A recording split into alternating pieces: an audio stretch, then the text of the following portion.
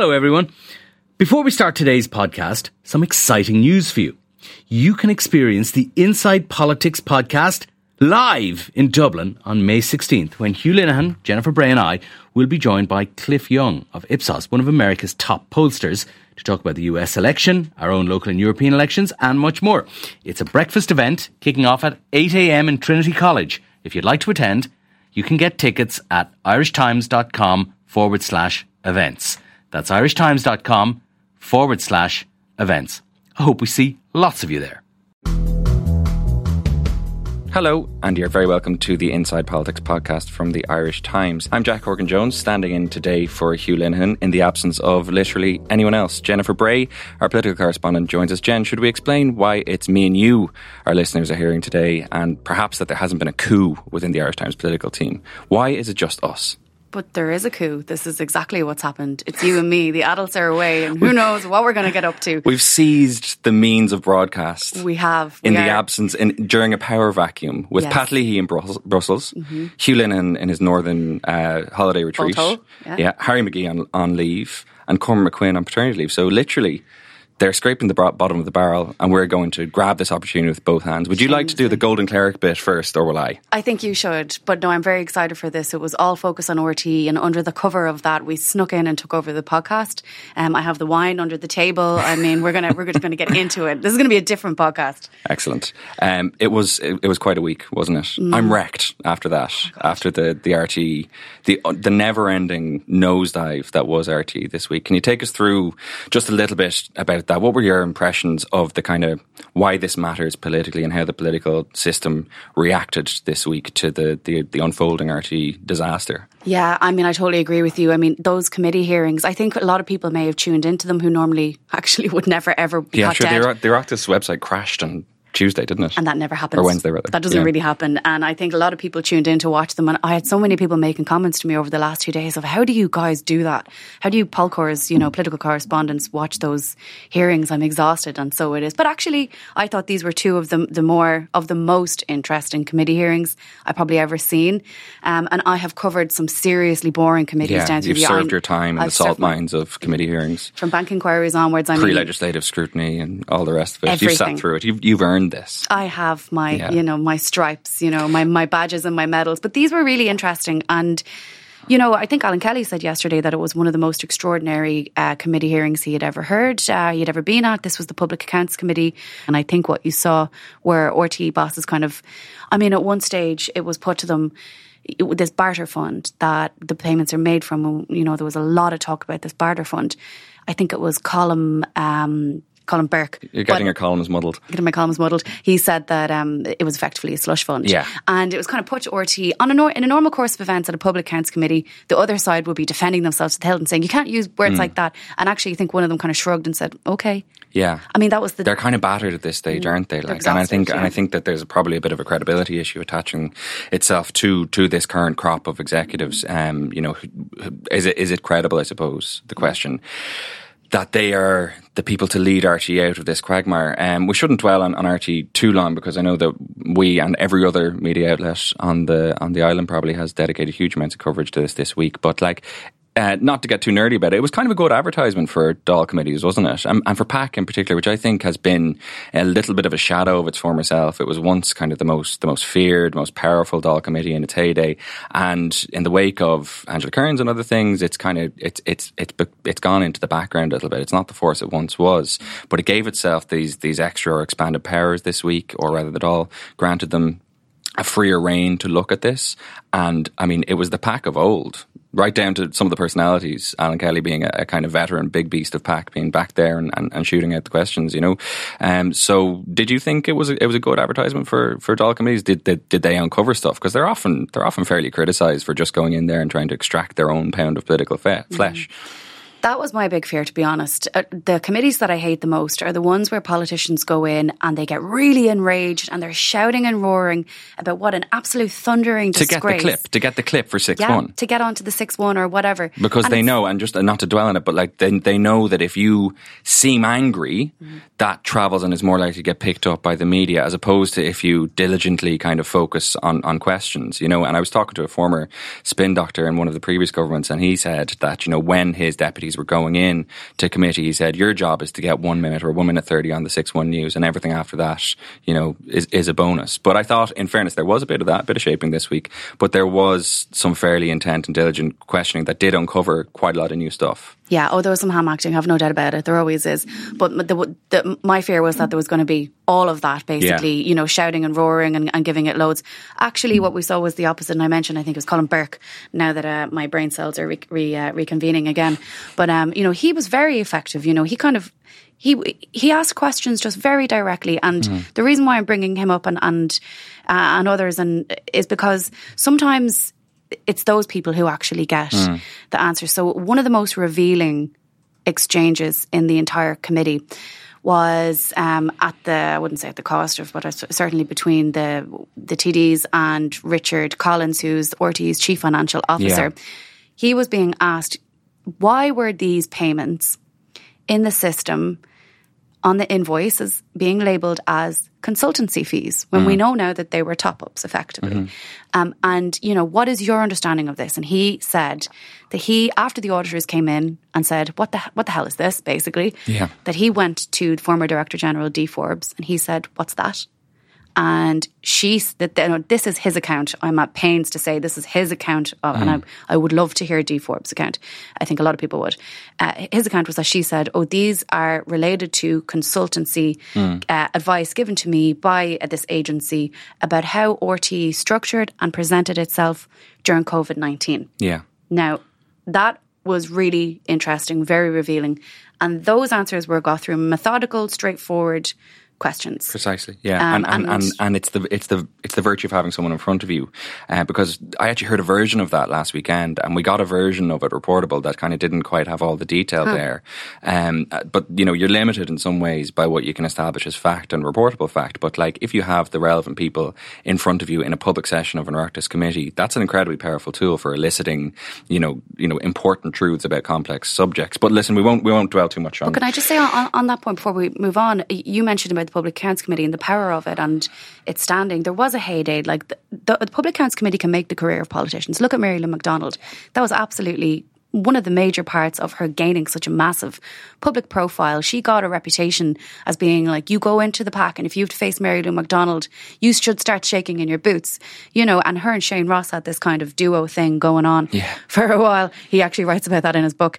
But I think there was a couple of years where it was in abeyance and it didn't really seem to have much heft. And yesterday we saw 75% of the time the best of the pack. I mean, personally, in my personal life, I'm not a confrontational person, but when it comes to my job in politics, I have to say they drew blood.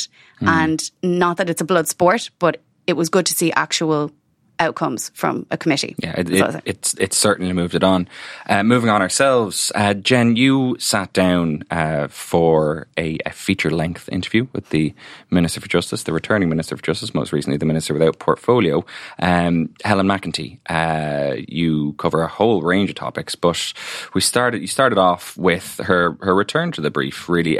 Talk us through what she had to say, and I suppose how she is readjusting to the hectic life of a cabinet minister.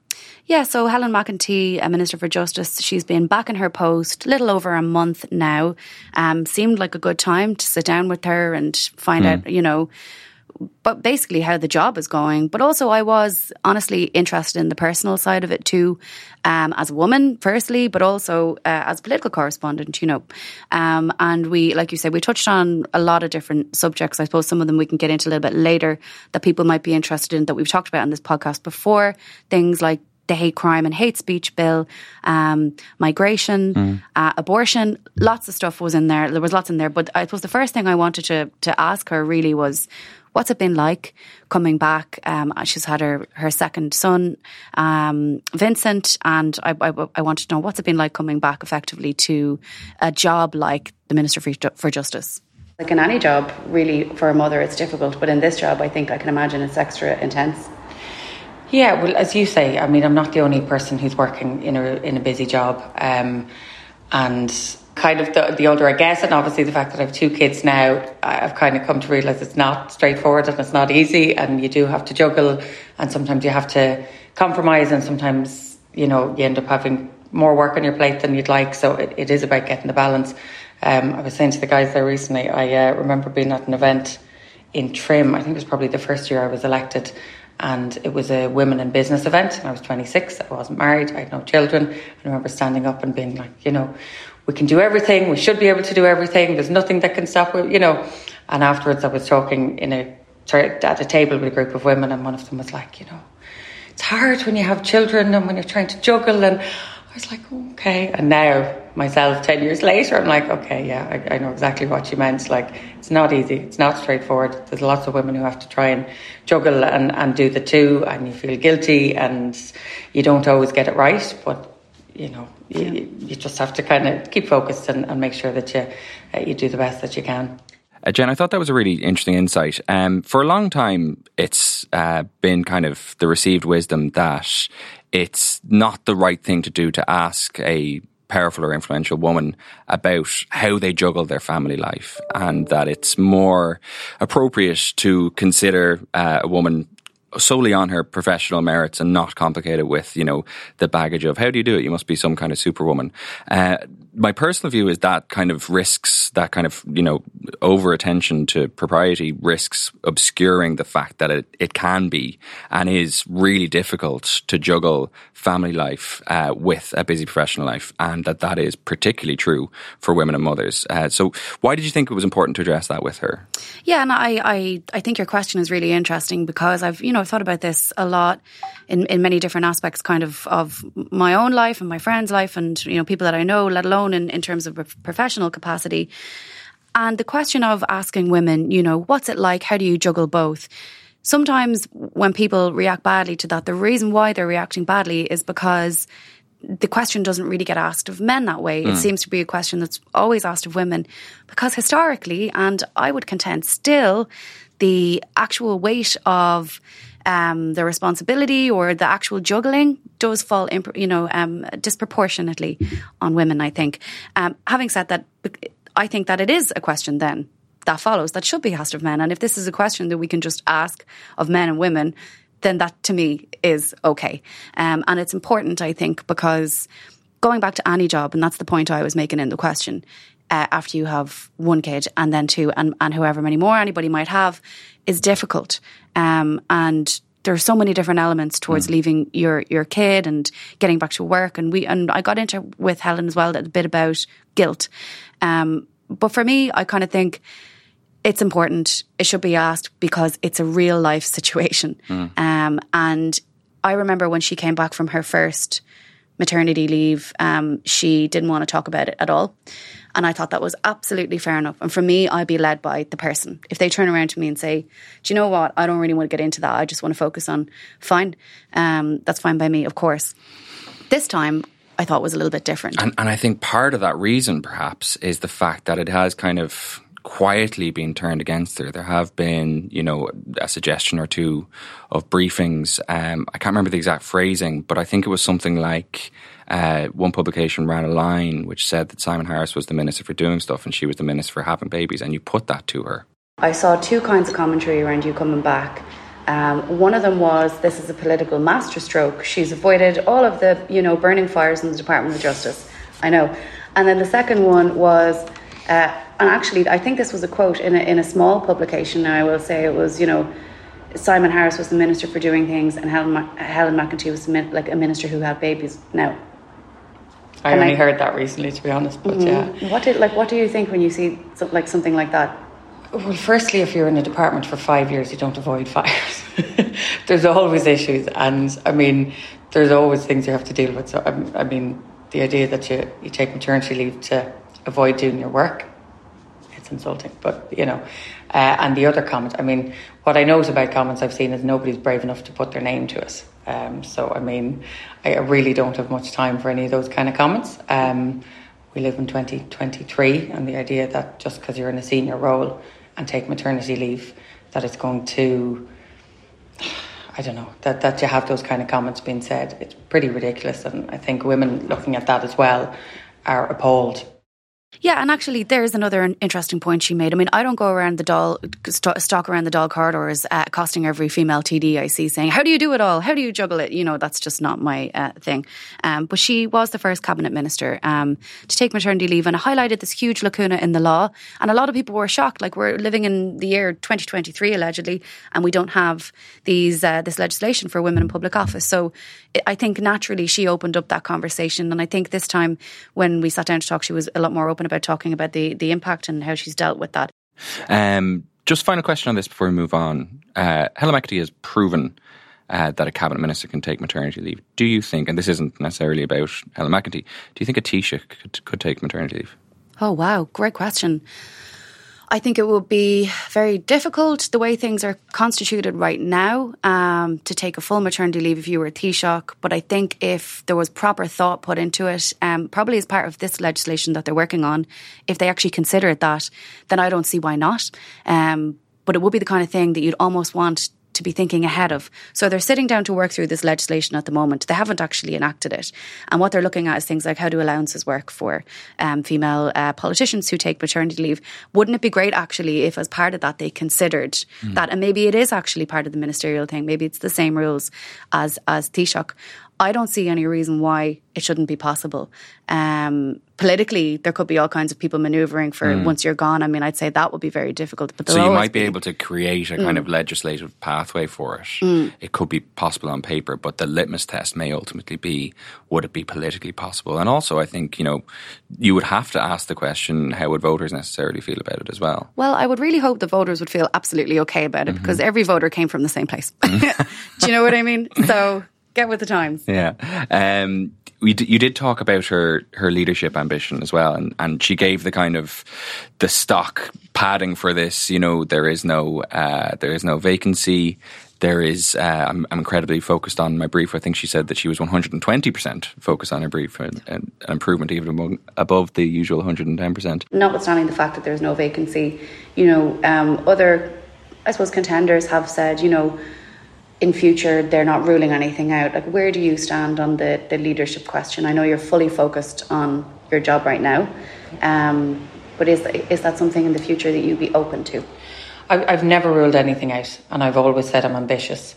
But, and I mean, it's not a way to avoid a question. When I say that I'm focused on what I'm doing, anyone who knows me and my work knows that I give it 120%. So the fact that I'm in such a busy department and dealing with issues that I feel are so important. Jen, what did you think of her answer? Yes, 110% is the baseline nowadays for how much you give your effort as a minister. So, of course, she had to go to 120%. Two things about this, right? We talked a bit before, I'm sure we've all talked privately, and, we've heard lots in the world of politics and gossipy political circles about Simon Harris's stint in the Department of Justice and how he gave it everything and he tore up the cabinet agenda and he was flat out like whizzing around like I don't know what.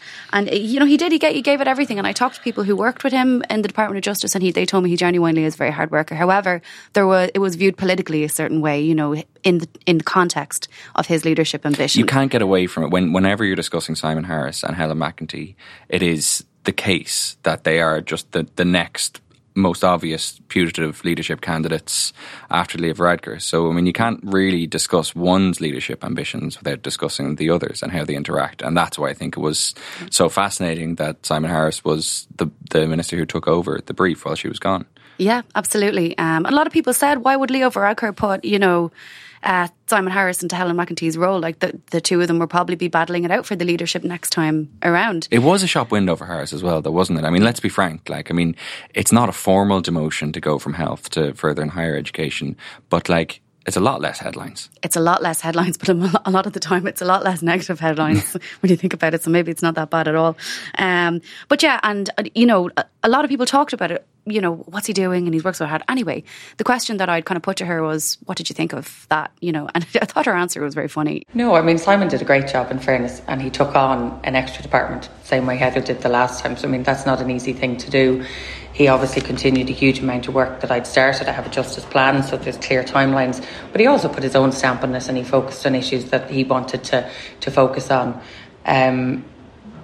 But I mean, he did a great job, and there's nothing really more to say. If people want to compare, I mean, I have a really busy agenda. I have a few weeks now before the Dáil rises and want to get as much work done as possible. But people will always do that, no matter who's in a role before or after. It's easy to compare and say one person has done this or the other, but again, it's not something that I pass any notice, and I certainly wasn't sitting at home going, what's he doing, what's going on here? It just wasn't happening, She made all the right noises there. One line did jump out at me when she said, he obviously continued a huge amount of work that I started. Am I reading too much into that, or do you think there's a little swipe there? So when she said it, I mean, you can hear from the audio clip, or a lot of these things don't translate into print because you can't hear the person's voice. But this is a great thing about a podcast, actually. But she didn't say it in a particularly loaded way. Like, it was a very by-the-by comment, but it did stay with me. I mean, she's saying like, well, that was my work and he was continuing it and now I'm back. And I'll let people make up their own mind about that. But yeah, it stood out to me too, Jack. Just finally on leadership and ambition and Simon Harris and Helen McEntee, when the time comes, and it will come, when Leo Varadkar shuffles off the political stage, do you expect both of them to be in the race for leadership, and how do you think that'll play out? 130% expect them to be in the race together. I think it'll be a really interesting one because Simon Harris is a great communicator. No one can take away from him. Remember, one TD said to me recently, their comment was, there's no one within the party within an ass's roar of him when it comes to media communication. And I agree. He has a way of answering questions and dealing with an issue that kind of is very convincing, I think. But on the flip side, some of his colleagues have commented to me before that he talks the talk, but does he walk the walk? Like, that he makes promises, but does he come back and deliver on them? And he couldn't deliver on facial recognition technology while Helen McEntee was away. Now, she couldn't either. That Fine Gael kind of lost out in that battle, and not to get too into the weeds on it, but there was a plan to bring it through as an amendment to a piece of legislation, which the Greens objected to, and there was a very much kind of toe-to-toe dynamic during the last kind of half of Simon Harris being in the Department of Justice, but he didn't get it done. That actually kind of feeds as well a little bit back into the question you asked before, because he brought that issue right up to the Hill. And on his very last day, standing in as Minister for Justice, he said, there are some things that you do not compromise on when you are the Minister for Justice, on his last day. And this is one of them. And I remember reading that and thinking, wow, because she's coming back the next day, and that's the line in the sand drawn for her. And she came back in, she looked at it, she said, okay, the Greens, they're really not happy. They want this in a standalone bill because they have such concerns about abuse of this technology. They had it out, and then she decided, okay, yeah, I'm going to put it in its own standalone legislation. However, we're going to start tendering for the body cams now. So much for muchness. There's two very different leadership styles. That feeds into your last question. We'll see two completely different styles. We'll see one that says those kind of words and, walks something up to the Hill, which is actually great for us journalists because it makes good copy. But then you have the other style, which is a little bit, I don't know really what phrase I would use for it, but it is certainly, I suppose it is more behind the scenes, kind of a calming way to go about things. I think there's two very different styles there, and I think that's what you'd see in a leadership contest. Not if, it will happen. The only question really is when. You got into a lot of policy stuff with Helen McEntee, and one big issue on her desk as she returns is the hate speech bill. We're going to examine what she said about that after this short break. You're listening to the Irish Times.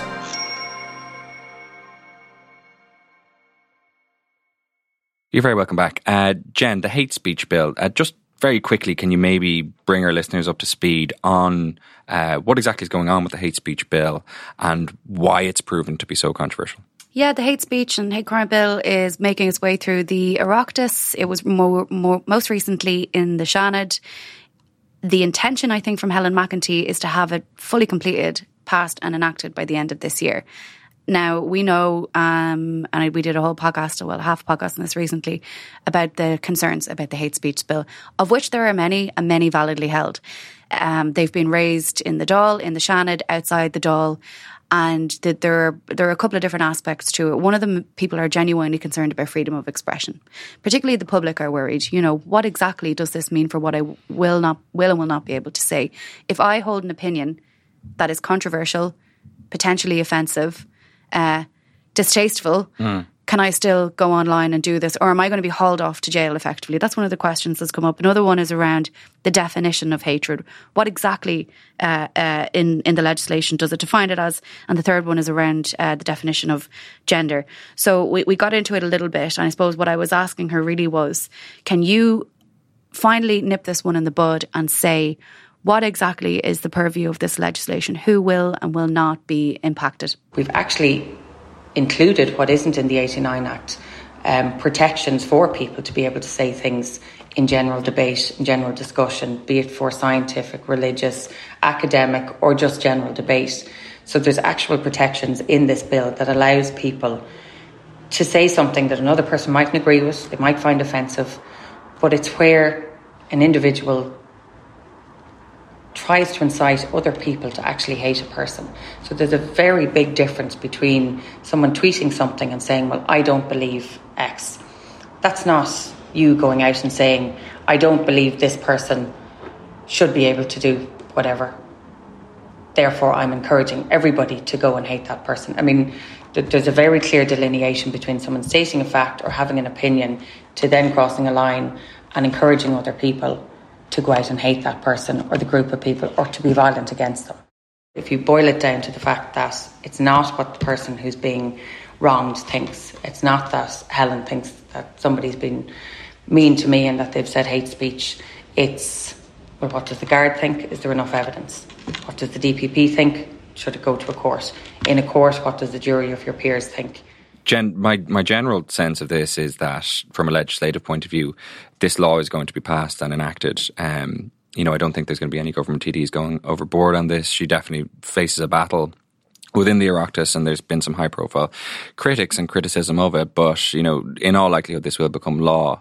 So, to an extent, the wider and more complex battle that she has to win is not necessarily around getting this on the statute books. It's around convincing the public that it is not in her telling all the things they've been told, all the terrible things they've been told it could be, and is in fact something else. Listening to that explanation that she gave to you, do you think that would do enough to convince someone who had fears that this was an overweening or intrusive piece of legislation? No, I don't think so. Unfortunately not.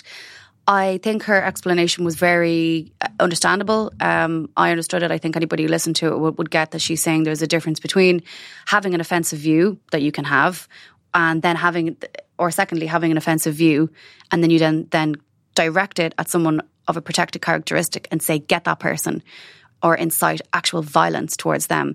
And, the other point she was making along those lines was it doesn't just come down to some sort of arbitrary, someone points the finger at you and say, you're guilty of hate speech. She said that, this will actually come down to what does the DPP say? What did the Gardaí say? What does a jury of your peers say in court? What does the judge say?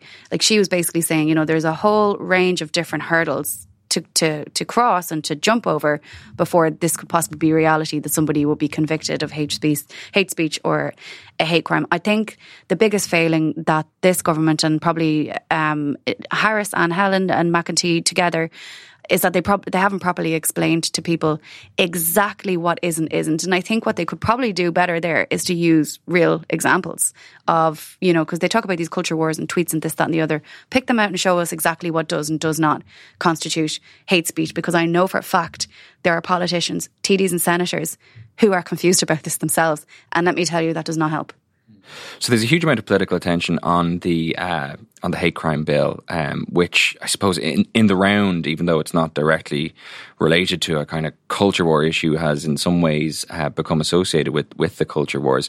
I remember someone said something to me once last year about Helen McEntee and the criticism, and it should be said was off the record and unattributed, but the criticism was that she was all woke and no stick. And the suggestion to that was that she was less focused on criminal justice issues. And I think that in a kind of subtle way, certainly within Fianna Fáil, there has been a sense emerging over time that perhaps criminal justice is something that she hasn't been as attentive to as other issues within her portfolio.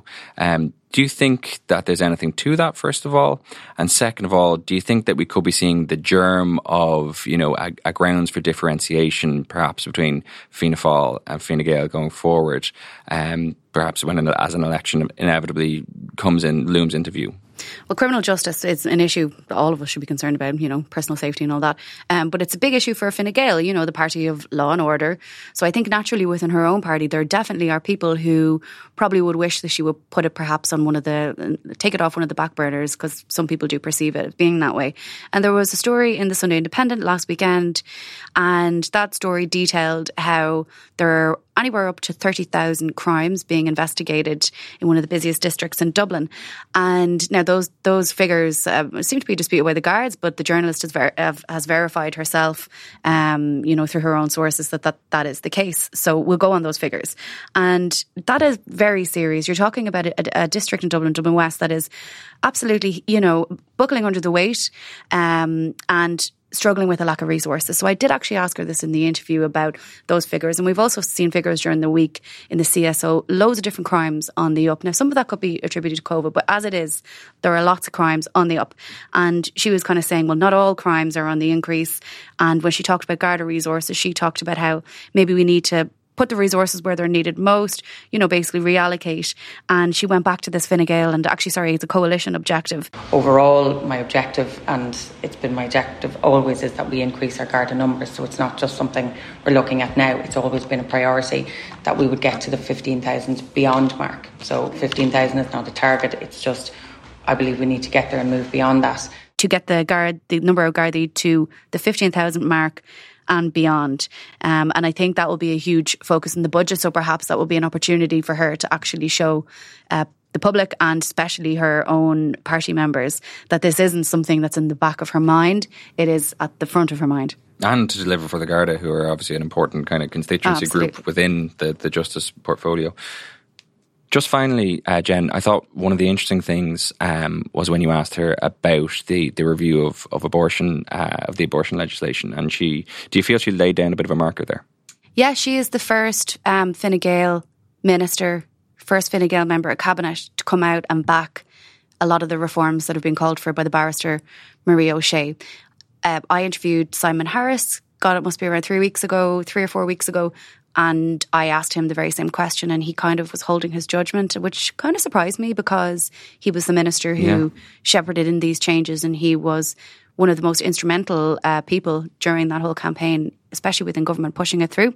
And I interviewed Taoiseach Leo Varadkar in Jersey the weekend before last, and he also didn't really want to go there at all, except to raise questions about certain points of data that we won't get into right now. And I kind of honestly expected the same, because this is what I'm getting pretty much from all politicians. Don't ask me this question. I don't want to answer it. It was forthright, wasn't it? There was no kind of processology. There was no kind of kicking it to touch. It was, here's what I think. Yeah, and she didn't hesitate. She said, firstly, on the 3-day wait, which is one of the major recommendations, that it should not be mandatory anymore. She said she's pretty straightforward on that. I don't believe that there should be a 3-day wait. I think if a woman has made a decision to actually go to a doctor or to go to a clinician or to go to a hospital, it's not the first time they've thought about it. And the idea that you would say to somebody, go back and think about that again, quite frankly, I don't agree with this. I think it's difficult enough for a person to walk into that scenario, and personally I would be in favour of the recommendation. And the other broader recommendations, I know you're only back, you've a lot on your plate, so you mightn't have had a chance to read the full report, but there's, around decriminalisation, for example, it's a big one. Yeah, well, again, that's something that I would support. We passed we agreed at Cabinet yesterday as well that we would have exclusion zones, which are there to make sure that people are not intimidated or not abused when they're, again, when a woman has made what is a very difficult decision to try and protect people in this scenario. So, it sounds like you're kind of broadly in favour of the majority of recommendations. Is there anything that you don't agree with? It might be an easier way of going at it rather than going through it one by one. No, but I think I would have to. I have read it, but it's something that I'd have to go through again and see. But the ones you've mentioned, I would be in favour of. I think this puts the heat on her colleagues in Fine Gael, personally, and we'll see where that one goes. Okay, listen, thanks very much, Jen. A huge amount more in that interview, which runs in today, Saturday's weekend edition of the Irish Times. Thanks very much to everyone for listening to this, the first podcast of our benign joint dictatorship. Come back next week when we may have released some of the rest of the political team from the Gulag.